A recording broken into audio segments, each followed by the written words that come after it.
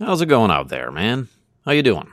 We are in our midweek study sessions over here at the podcast, and we are looking into Exodus. We've been looking into Exodus, and we will find ourselves in chapter 4, portion of Scripture, verses 1 through verse 13, the recorded account, of course, of Moses, the chosen vessel for God's design and will, releasing the captives, his people, under the bondage of heavy oppression at the hands of the Egyptian powers. And we want to look into those things. You can certainly go back to chapter 1, verse 1, through the archived video sessions we have on our platforms, more so, I believe, our YouTube channel, which I just opened not too long ago, our Rumble channel that's been open for a while, and also on our Facebook page. Our Facebook Added Souls page. Yeah. Stefan Maya is my name. AddedSouls.com is my website. I labor alongside the East Coast Church of Christ over here on the East Coast of Canada. We are a healthy and growing congregation. We have elders and we have families. We have youth. We have seniors. We have everything in between. We are growing families and cultivating culture for the great I Am. We love the truth. We want to live according to the truth and the compassion and forgiveness that is found therein. Goals, purpose in life, all those wonderful things are available to you if you find yourself on the East Coast of Canada and seek to tap into a local assembly like ours. You can check out our.com at its, East Coast Church of Christ.com. And we have a Facebook page as well, East Coast Church of Christ. And you can obviously hear and see updates and reports and just sharing our faith on my personal profile on Facebook. And also, more so in detail, if you're seeking to support the kind of work, you can go and sign up to addedsouls.locals.com. It's free to sign up, but once you are there, if you'd like to get involved, you certainly can. That's available to you. We operate through God's good grace. If you choose to, a willing and able mind, support the work, the opportunity is certainly before you, and it helps put food on the table. Motivates us, of course, to keep doing the work, and we do so. It's a good thing. We got so many wonderful operations, if you will, coming in the weeks ahead for other content. We have finally been able to order the tech supplies, if you will, necessary for various podcast sessions we're going to be having with members of the congregation here, and our youth having their own podcast session, which will be interesting to see the mind, of course, of teenagers as they have conversations on random things. It could be entertainment, it could be food, it could be arts, it could be this, that, and the other. It doesn't matter. It will be governed, of course, from a Christian worldview, and there will be discussions on Christian practices and the Bible and whatnot. And so all of those things will be made available in the coming months, certainly, Lord willing. And so when you support the Added Souls ministry through the Maye family, you support a host of a great many things, of course. The congregation, we get to work with this mission and grow this mission, and we get to produce more content and material and be approachable and just have the gospel reach all over the place. This community in focus, of course, this local assembly in priority, but around the world. We have individuals who study with us from Pakistan, underground there, from China, from anywhere. And so the Added Souls ministry was a work created with the blessing of the great I Am for the purpose of the kingdom. And it was in 3-point form, and it remains intact this hour, which is to, number 1, reach the faithless. Number 2, to renew the fallen. And number 3, to reinforce the faithful. And we're going to keep at it. We're not going to give up. We're going to persevere, even through all the challenges that lay ahead. So in our session today, the theme of the day, the midweek study, is in Exodus chapter 4, and the portion of Scripture, once again, is from verse 1 through verse 13. You can check out the itinerary over there. You may find something you like. Please consider subscribing, liking, sharing, drop a comment. Really, share the link far and wide on your social media platforms. It's something that don't cost anything, and it just may help somebody out there like you and I who may find some worth in the information of the Scriptures rightly handled, right? Good stuff? All right. I'm going to put up the text on the screen, and you and I will be able to go through it as has been our tradition. It works well, and we'll slowly get into the rhythm of the context and the theme and the things we can observe, the things we can capture for, of course, our practical application, for encouragement, edification, and challenge. Obviously, we need to change where change is due, where change is necessary. We need to change, myself included. If I need to change the way I think, I need to change the way I think. If it's for the greater good of the kingdom, if it matures my character, my behavior in a more Christ-like fashion, then that's what we want to do, right? We're not perfect, but we certainly want to follow the one who is perfect. And by following faithfully the one who is perfect, he sees us as his children, perfect in his eyes because of the power, of course, of the cross. And that is a valuable substance in today's world where it's laced with all sorts of uncertainties and error and corruption. What a blessing it is to have insight within the realm of the unique, definite article, truth. It sets us free, and we want to tap into that. And these accounts recorded of ages past, millennia ago, stands true and inspired this hour. It indeed reveals, as always, God's nature, his love, his grace, his justice, his strength, his power, and mankind, and the ailment of the flesh, and our desires, and our need, our longing for the great I am, and the hits and misses, right? The twos and fros, and the do's and don'ts of it all, and it's a wonderful, well-woven, orchestrated account, and we've been finding all sorts of gems for discussion, and that's what we want to do. We start off a bit slow like this, introductory kind of stuff, just getting our minds ready, and then once the flow of the text begins, we really tap into that. And so we have to be patient, number one, in this TikTok generation. Everything's like, give me 2 seconds of your time, that's all I want, that's all I need. No, listen, you need to slow down a bit there, get to the molasses, honey kind of drip, and just soak in what it is we're going to be looking into. It could be a great benefit to your life if you are open to the information, honest and sincere to the education, the knowledge found therein. So in Exodus chapter 4, verses 1 through 13, let me switch over to the screen share location where, there you go, you find the text on the screen for yourself, because, hey, I may just get it wrong. You know, that's possible. I'm not perfect. I may get it wrong. I may not interpret it properly. Maybe your interpretation is the proper interpretation. Maybe both of our interpretations are sound in doctrine and are permissible from both perspectives, growing a greater insight to various, how should I say, branches of the account. And so all of these things, of course, are applicable. And I always want you to look at the text. I'll encourage you always to read it for yourself. Obviously, read it for yourself. Anyone who's telling you you can't read it because you won't understand it and you need a gatekeeper to understand it is a red flag. Stay away from those things.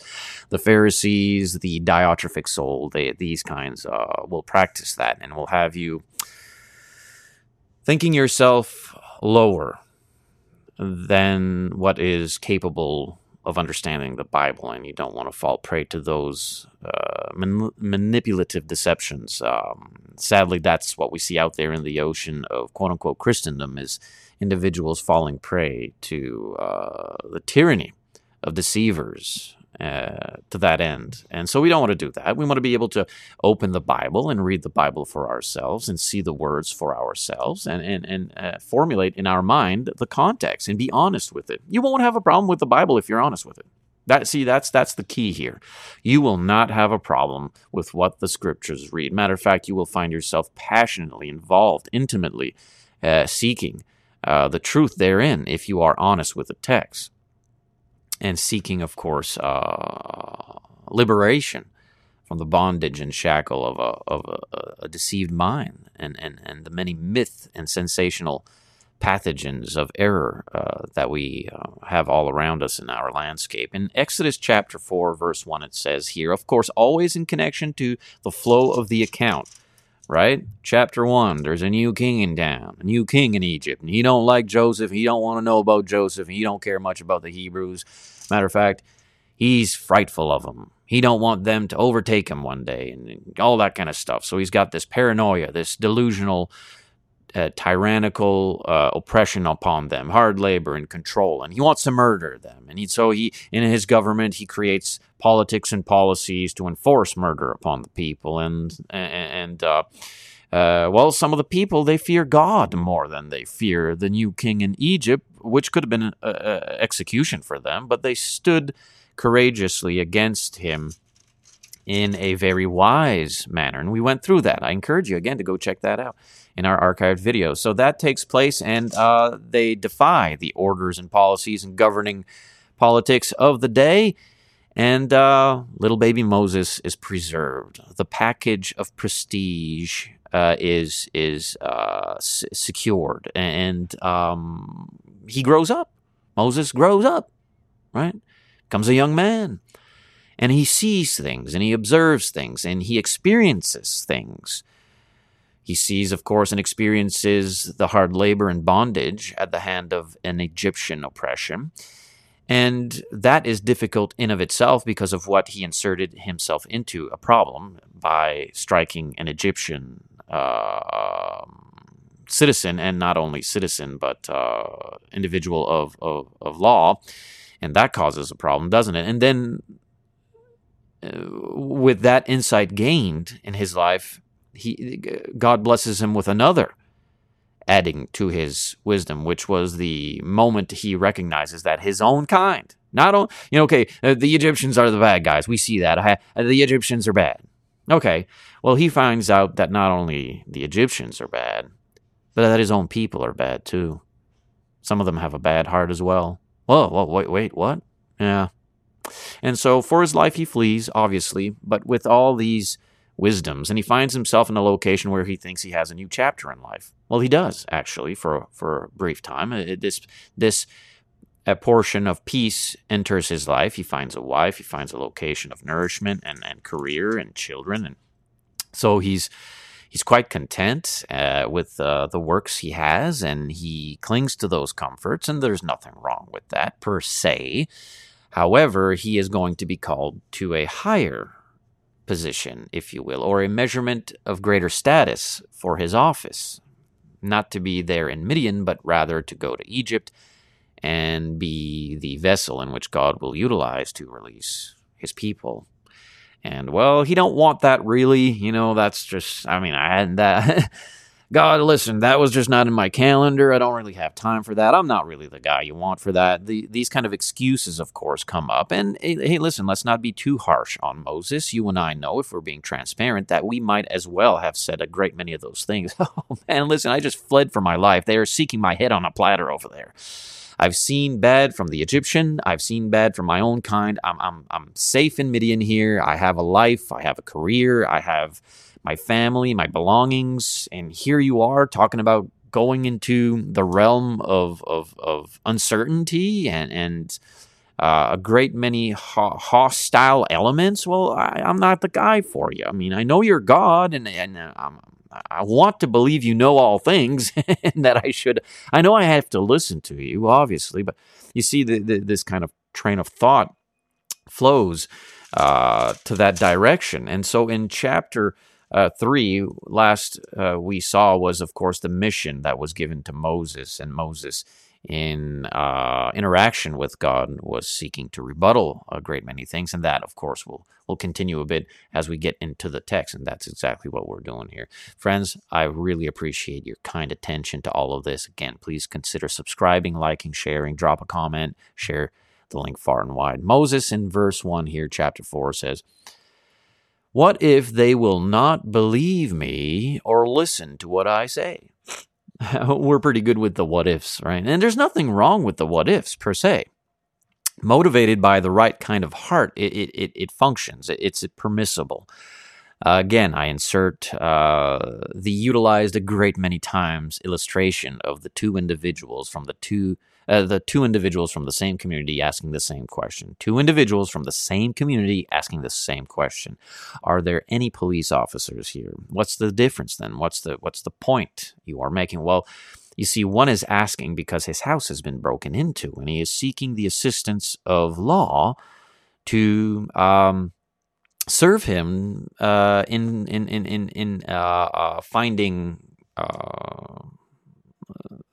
finding the individual who has pretty much robbed his house. So he's seeking assistance, right? He is vulnerable to it. He is desperate. He's passionately seeking law. He needs help. He wants the public assistance of the law. So he's asking, are there any police officers here?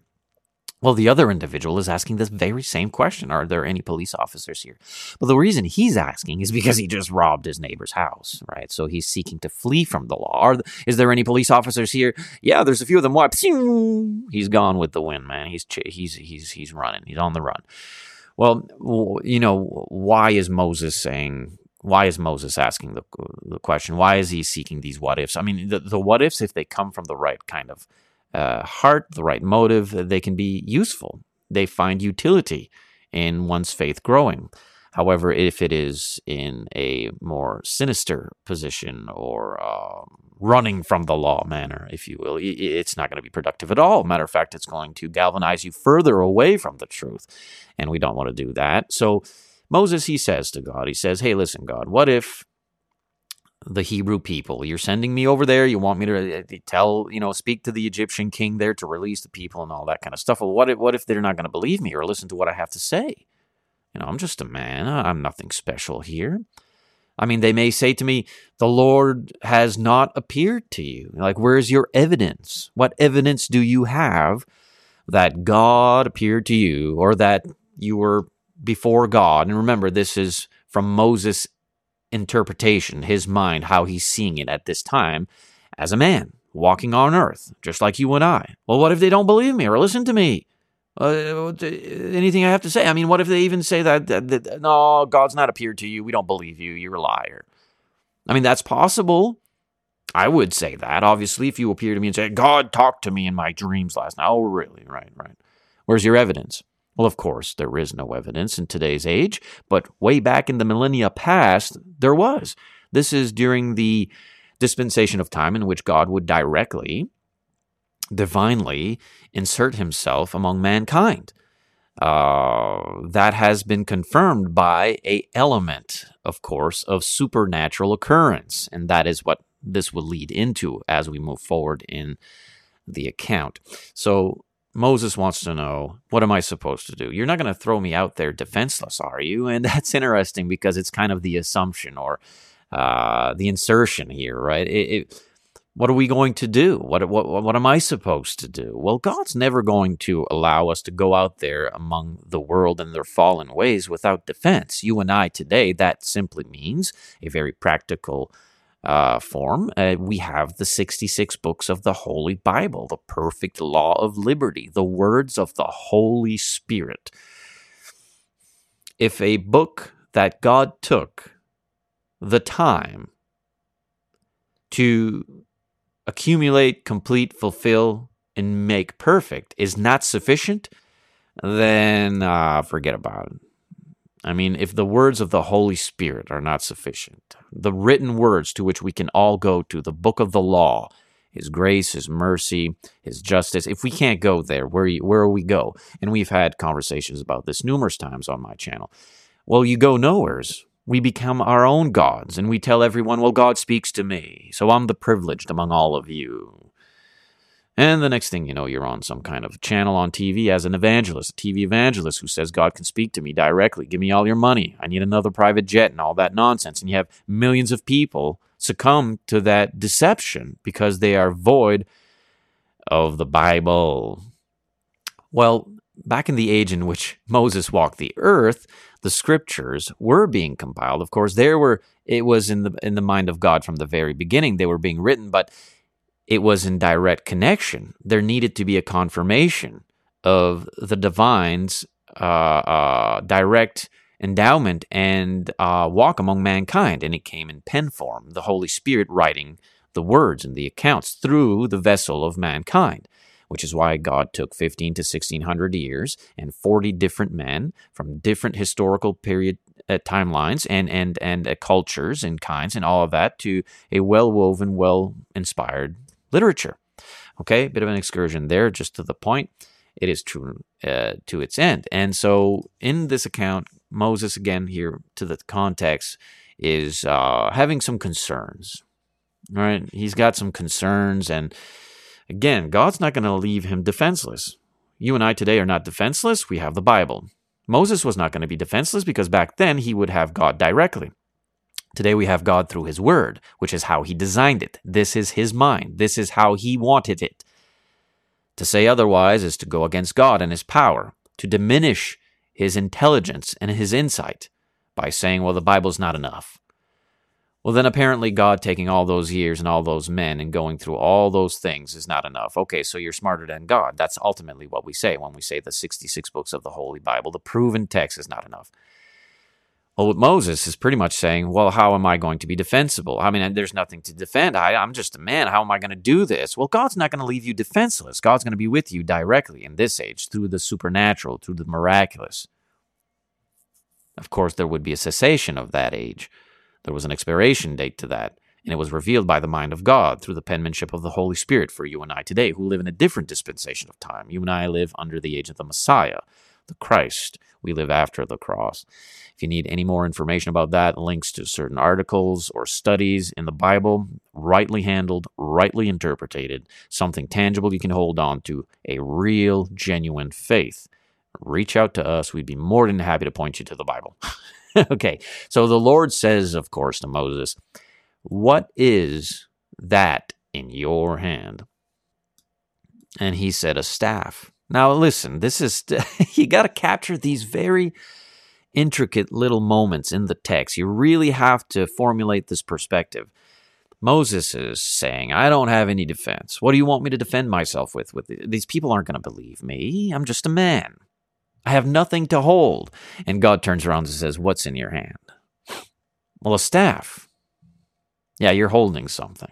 You have something of defense. Interesting, isn't it? Well, how am I going to convince people out there that they need you, Father, that they need God and your Son? These people are in sin, and these people, they're not going to believe me. What do we have? What's that book you have in your hands? What's that book you have in your hands? Well, it's the Bible. I can't do... No, you're right. It's just a book with words. Can't do much, can it? Well, no, until God breathes the inspiration within it, and you do your part in receiving it and understanding it and utilizing it for the greater good of the kingdom. It's just a staff. It's just a piece of wood until God.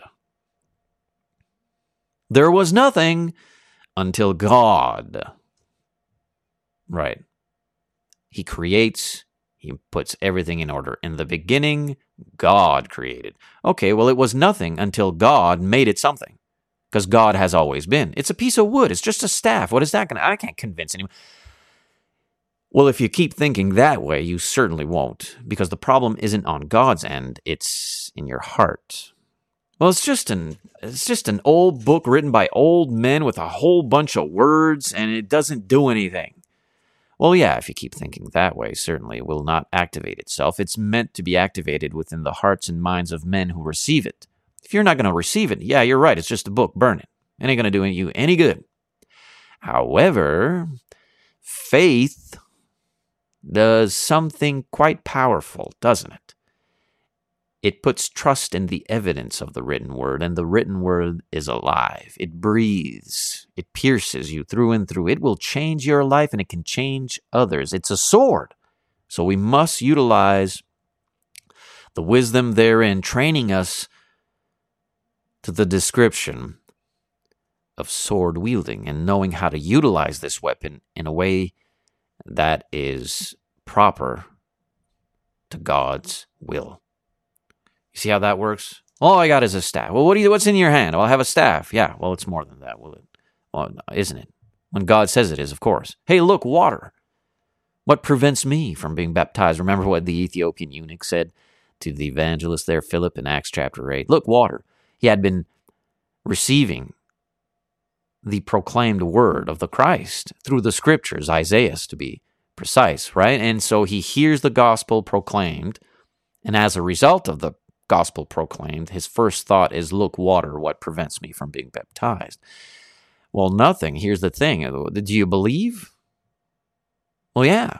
Oh, okay, you qualify. If you believe in Jesus, if you believe the words that were spoken to you, that were interpreted and proclaimed to you, if you know that to be true and you trust that, then you believe in Jesus, then there's nothing hindering you. You qualify to be immersed. Well, now wait a minute. It's just water. It's just water. Water can't save anyone. Can it? Can water save anyone? Well, no. Until faith says, Jesus is going to save my soul when I am born again out of water and the Spirit.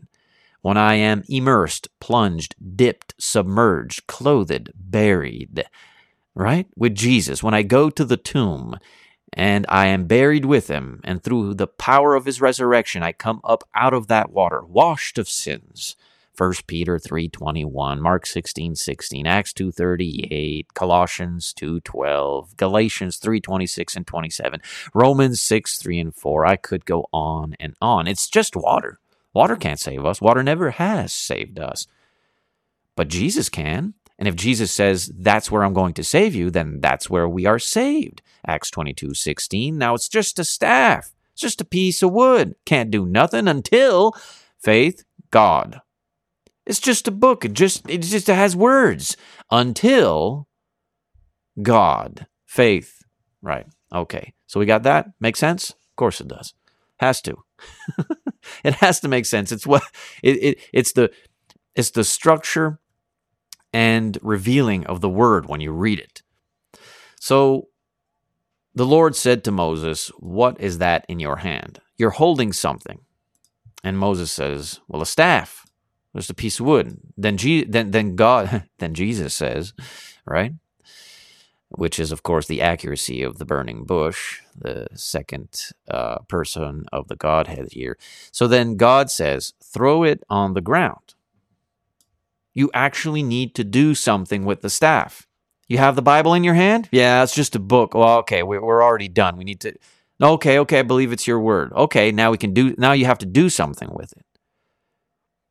You mean it's not just meant to be closed, gathering dust in the corner of the house somewheres? That's not enough? No, it isn't. Hey, Moses, do you have a piece of wood in your hand? Yeah. Well, there's something you need to do with it. What's that? Throw it on the ground. What do we have to do with the Bible? Read it, study it, learn it, know it, live by it, proclaim it, teach it, share it. Throw it on the ground, he says, with the staff. So he threw it on the ground, and it became a serpent.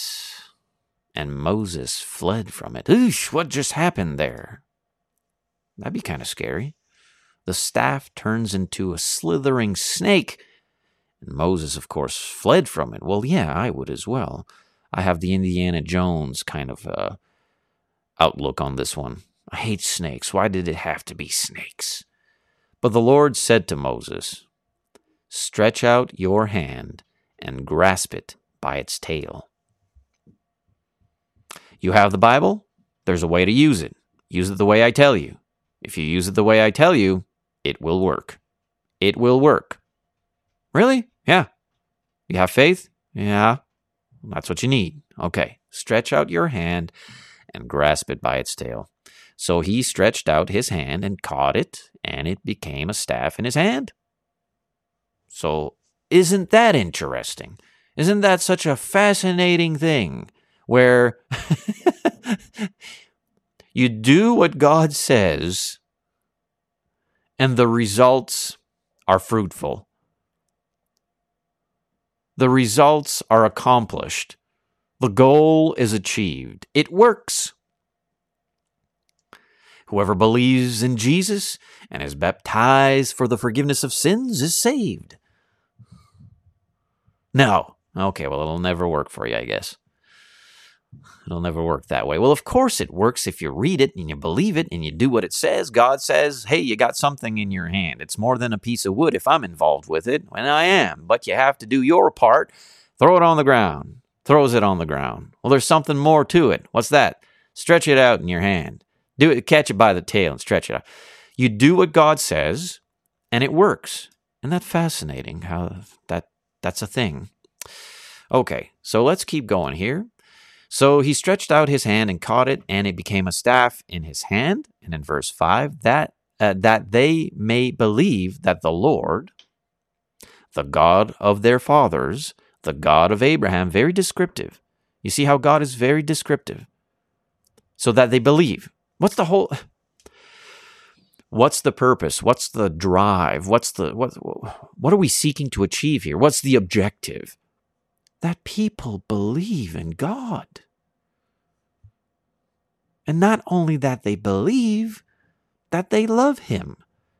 Because a great many people believe in Jesus, but they hate him. Demons believe in Jesus. You are aware of that. Would anyone say, well, the demons love Jesus? Well, no, but they believe in him. You had many believers in the first century who believed in Jesus, but they did not love him. I assure you, the Pharisees believed in Jesus. They saw him raise the dead. They couldn't deny it. So they had to do all sorts of nefarious, malicious, and duplistic things against him. But they believed in him. They knew he was real. They saw him. We need people to believe in Jesus, and we need them to love Jesus and do what Jesus says. Not out of a reluctant heart of sorts. No, but a willingness, a passion to be pleasing to our master and be a servant, and know love and know compassion and know understanding and all these beautiful things. Why am I doing this thing with this staff? Why am I obeying your word? So that my people will believe and they will do as I say. Why do we have the Bible? Why are we using the Bible for? Why are we learning this book for? So that people can learn and believe, so that we can learn and believe and love God, because he loves us. Simplistic, isn't it? Sadly, in the world of religious things out there, it's just too simple for them. Got to complicate it with all kinds of nonsense, all kinds of erroneous teachings. Okay, so the reason, Moses, you're going to be doing all these things, he says, that they may believe that the Lord, the God of their fathers, the God of Abraham, the God of Isaac, and the God of Jacob, has appeared to you. How will they know that we belong to you, Master? Because you will be endowed miraculously by the Holy Spirit.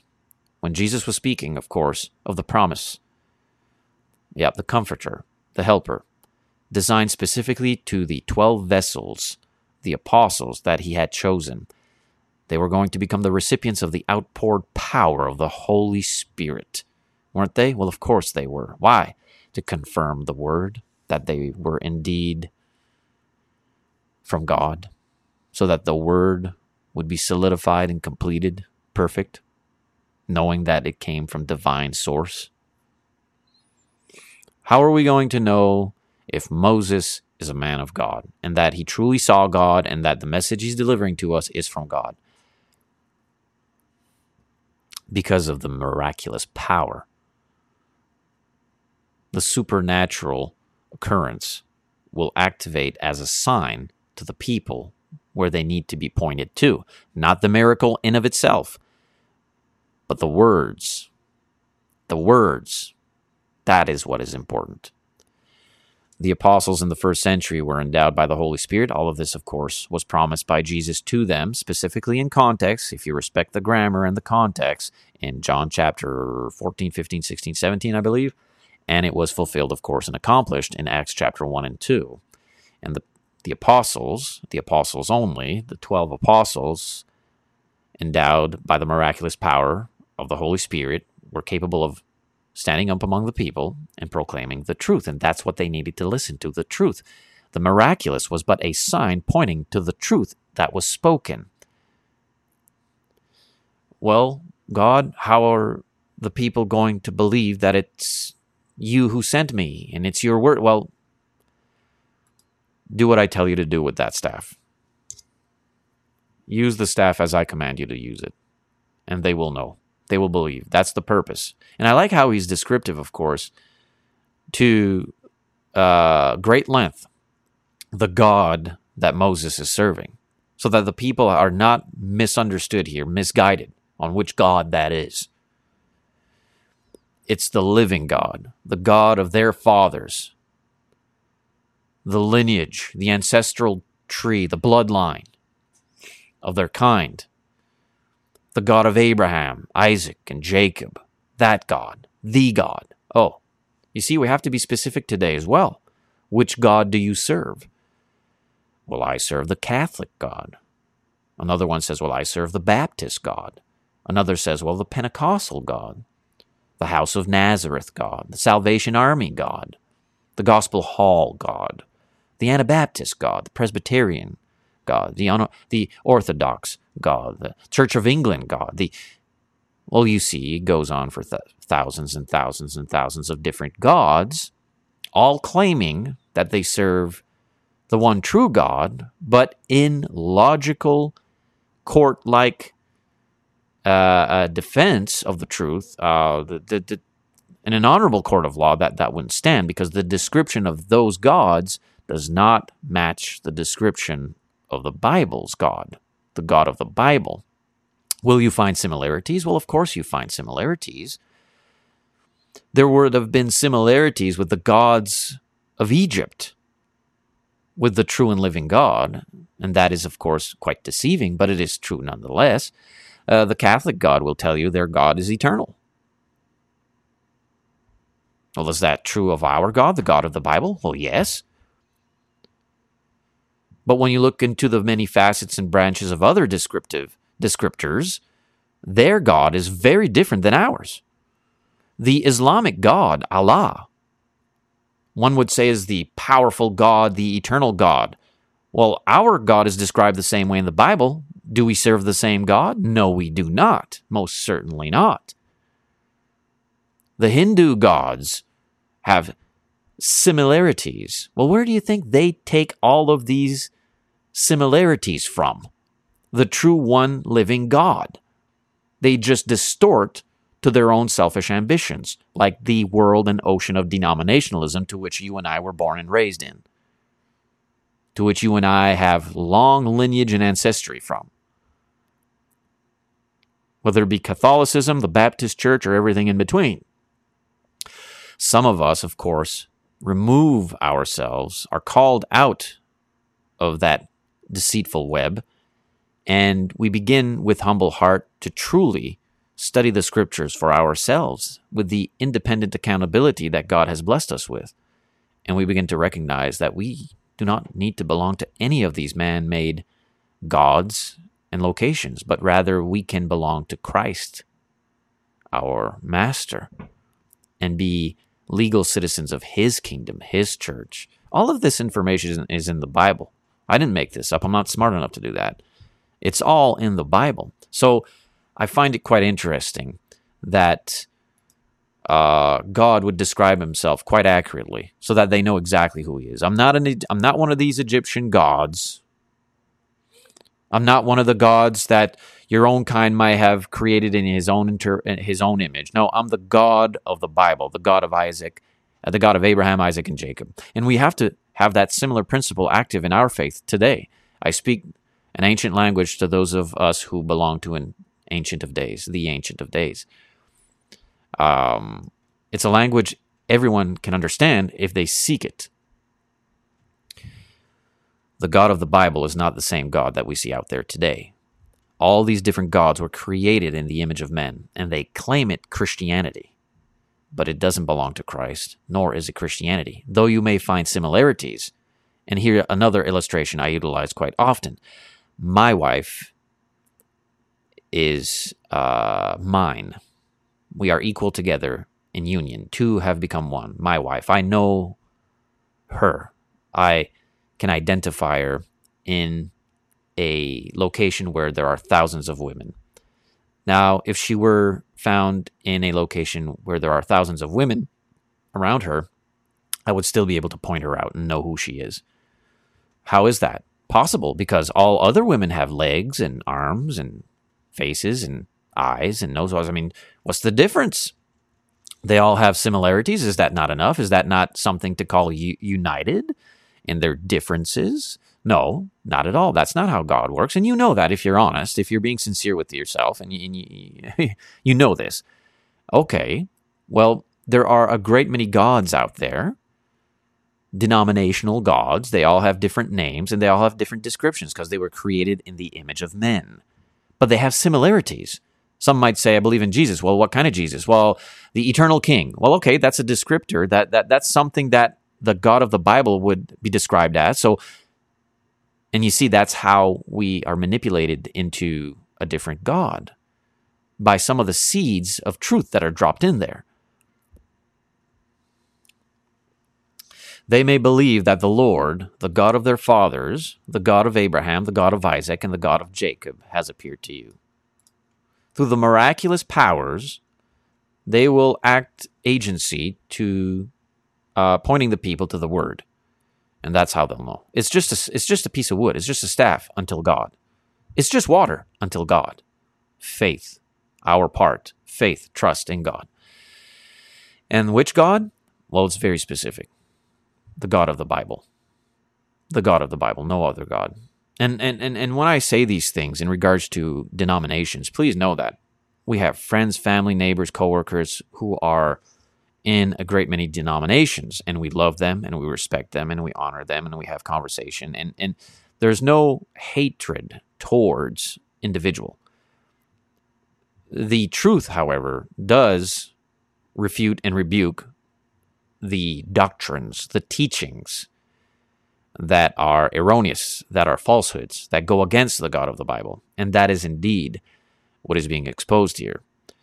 You can find a great many individuals who are morally upright, who have integrity, who are kind and compassionate, forgiving, loving people, who are sadly snared within religious misguidance and false doctrines and denominationalism. The Bible refutes those doctrines. But there's no attack here against upright behavior.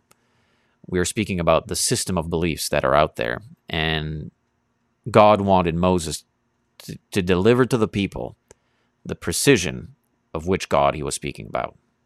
The God of their fathers, the God of Abraham, Isaac, and Jacob. So we too must be quite precise in which God we are speaking about. We are speaking about the God of the 66 books of the Holy Bible. It's just a book until God. Well, what if they don't believe me? Well, use the word. If they still don't believe you, leave him be. God never put a gun to our heads. Leave him be. Some people will never want to believe. Most will never want to listen to these words. Never. But some will.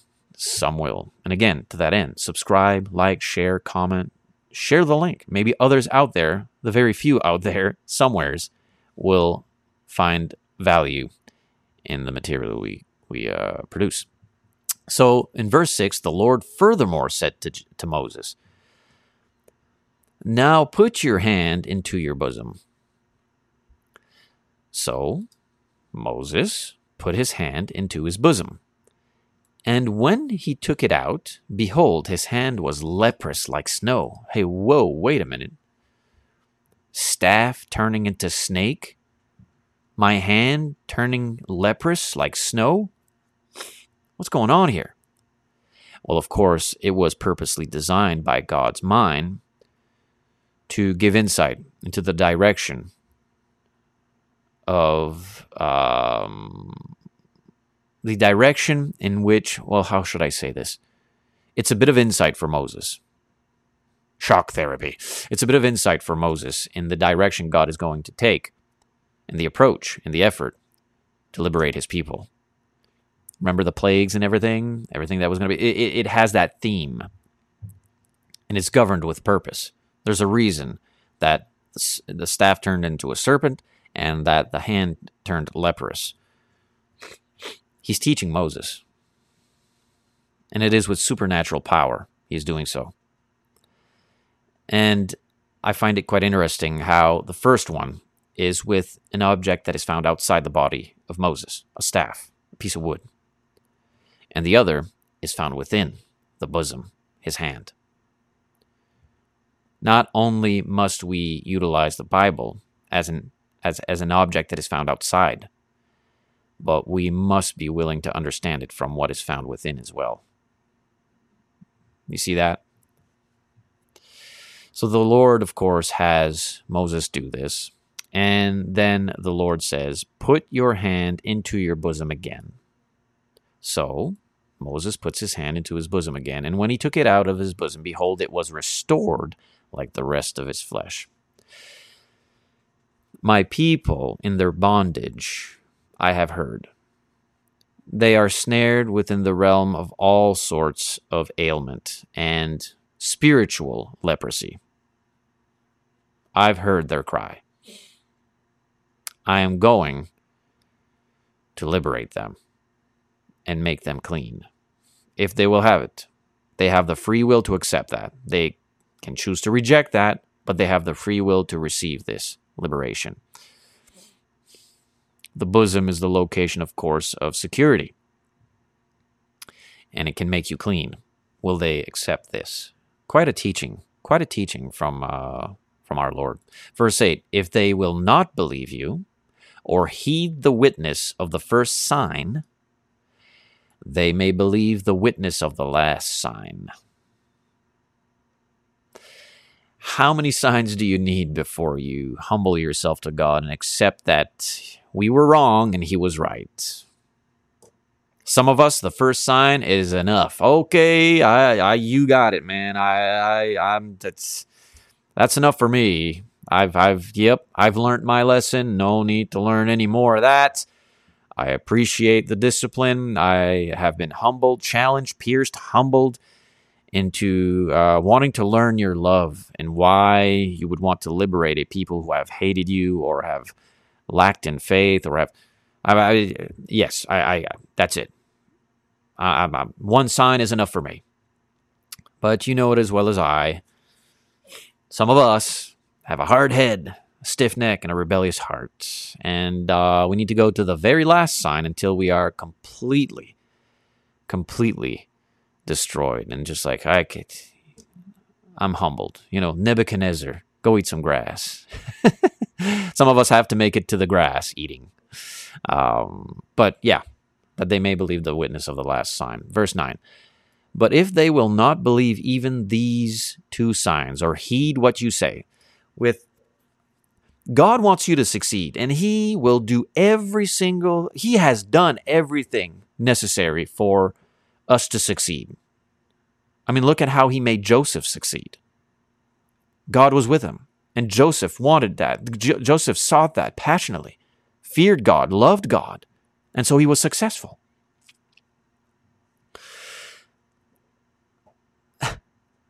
If they will not believe even these two signs or heed what you say, then you shall take some water from the Nile and pour it on the dry ground, and the water which you take from the Nile will become blood on the dry ground.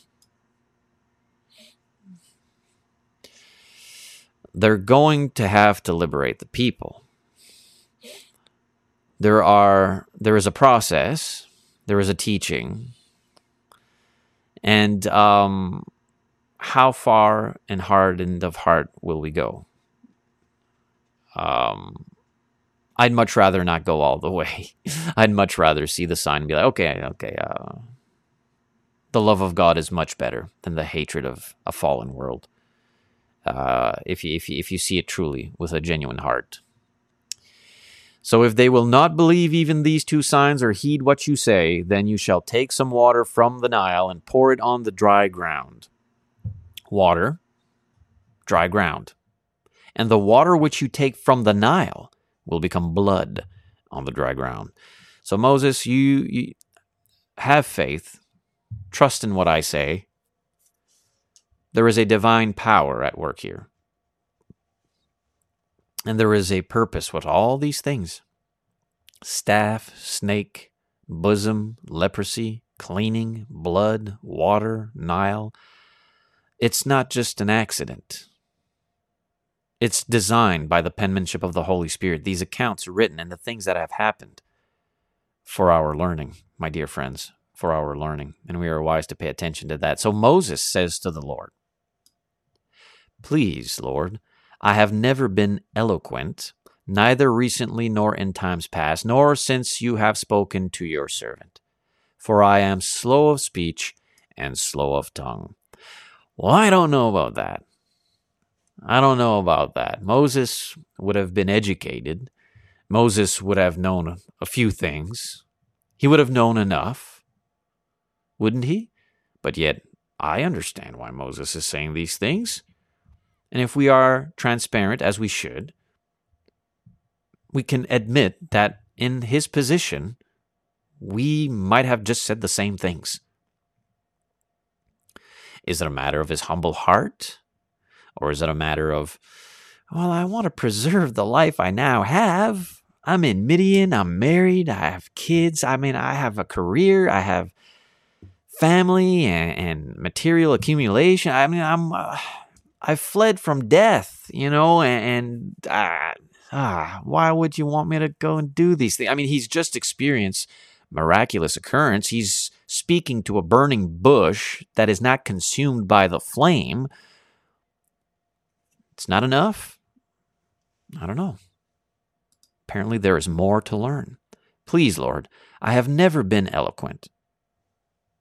I just don't have the proper formula, the proper linguistic formula. I don't have the persuasive speech. I'm not educated to that kind of office. You want me to be at level 10. I'm at level 6 at best, on good days. I can't go fight the main boss. I can't go fight Bowser yet.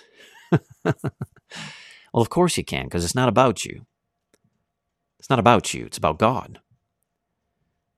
And when you make it about God, then you will find liberation. And through you, there will be freedom. God is the source. Salvation is not in the law. Salvation is in the lawmaker. Does that mean we throw away the law? Well, no. The lawmaker made the law. Please, Lord. Please. I've never been eloquent. Neither recently nor in my past. It's not a gem I hold in my treasury. Okay, it's not something I have access to. I'm not going to be able to persuade anyone. I'm not eloquent. What kind of people did Jesus choose for his immediate entourage? Did he go to the prestige socio-status of the Sanhedrin? Did he go there to find the educated, right? The lawyers and the scribes and the chief priests and the elders and the Sadducees and the Pharisees. Did he go there? Or did he go to the water to find fishermen, hardworking, rough around the edges? Where'd he go? Moses. It doesn't matter. Your weaknesses, your shortcomings will be made whole. How? God. It's just a piece of wood. It's just a staff until God. It's just a book. Just has words until God. It's just water. Can't do nothing until God. So he says, not eloquent. I'm slow of speech. I'm slow of tongue. I don't have a way with words. I'm not a great orator. I can't practice these things, I don't have access to them. Well, the Lord says to Moses, who has made man's mouth? I love how God is so wise, so wise. The first thing he says in the first, or let me put it this way. What's in your hand, God says? Well, staff. Like, how am I going to prove myself to these people? How are they going to believe in me? What's in your hand? Staff. Well, I don't have what it takes. I can't. I don't have the words. I don't know. Well, who made man's mouth? Give to Caesar what belongs to Caesar, but render to God what belongs to God. What belongs to God? What has been created in his image? Man. Who made your mouth? Stop thinking you. That's the problem here. Deny self, pick up the cross daily, follow the master. Stop trusting in self. You're going to get it wrong all the way. This whole worldly thing about trust your heart, you'll feel it, you'll know. No, you won't, and you'll be led astray by your own self-deception, creating your own form of Christianity in your own image, and persuading yourself with a hardened conscience, firmly convinced that you're on the way to heaven when in reality you are not. Stop trusting in self. Who made your mouth? Right? Who has made man's mouth? Or who makes him mute or deaf or seeing or blind? Is it not I, the Lord? Who has that power? In essence, is what he is speaking. So, go. It's done now. Sometimes we need that, how should I say, forceful encouragement, if you will. You can do this. You're going to do this. It needs to be done. I know you can do this. Well, I don't know if I can. Can you open the book and read the words that are in it? Yeah, but then you can do this. You can do this. Well, what if I'm challenged? The Word has the answers. Learn it. Now go. Now then go, he says. And I, even I, will be with you, your mouth, and teach you what you are to say. Isn't that powerful? Now again, we are reading accounts, learning from the nature of God with man, and this was done directly in those days. Okay, today you and I, we have the Bible. God says, there's my book. We ask God for, why don't you answer me, God? I talk to you, you don't answer me. Well, he has. It's written. Go into the 66 books of the Holy Bible. Read, learn, study, learn. Christianity is an educated religion. You need to learn something. So, of course, God here says, it won't be you, it'll be me. Trust in me, and you all will be liberated. You will learn the office of leadership, and you will have great insight, and you will be blessed. But of course, Moses says, please, Lord, now send the message by whomever you will. It's his will. It's the will of God. And who are we to argue with that? Who are we going to argue with that?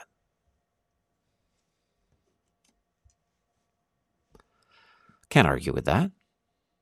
I don't want to argue with that. I mean, you can, but I don't want to argue with that. I argued against God for long enough. I did that for decades. That didn't bring anything good. A whole bunch of scars, a whole bunch of pain and regrets. No. God says, do it this way, we do it that way.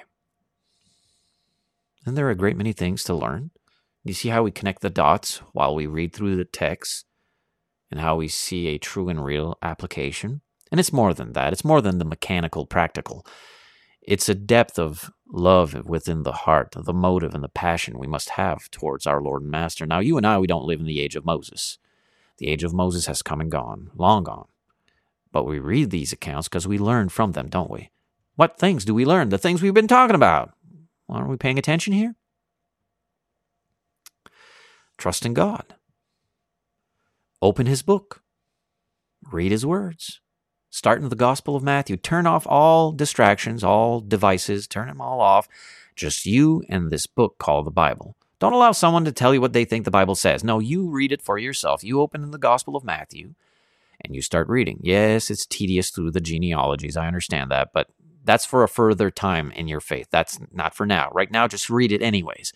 And read the account of a little baby named Jesus being born, and read of him growing up and what he taught, and read of what happened around him, and read how they murdered him, and read it again in the Gospel of Matthew and the Gospel of Luke, John, and Mark, and then find out what happens in Romans and in all the letters, and all the way. Keep reading it. You may not understand everything the first time. You won't. But you'll understand some stuff. And you'll read it again, and you'll understand even some more stuff. And you can question, you can investigate. And some of us have been doing this. You can tap into our studies. Be more than happy to share stuff with you. You can reach out to me about, what do you think of this verse? I'll tell you. Maybe I'm right, maybe I'm wrong. But at least you'll be able to have the freedom of thought to make your own decision and position. There is an absolute objective, there is an absolute truth in the doctrine of Christ. You can know it.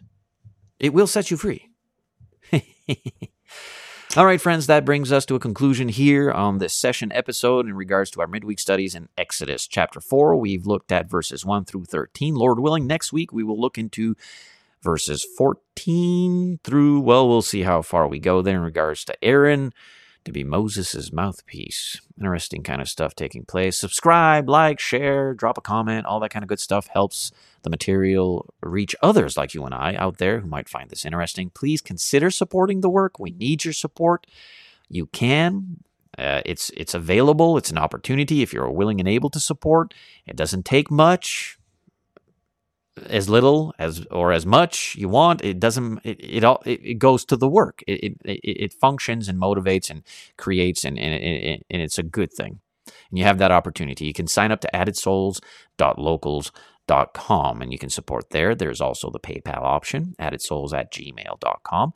And if you need a physical address, just reach out to me. I'll be more than happy to have a conversation with you and give out a physical address. That's available to you. Supporting the Added Souls work through the MyA family and the mission we're involved with here. This growing, beautiful, healthy work.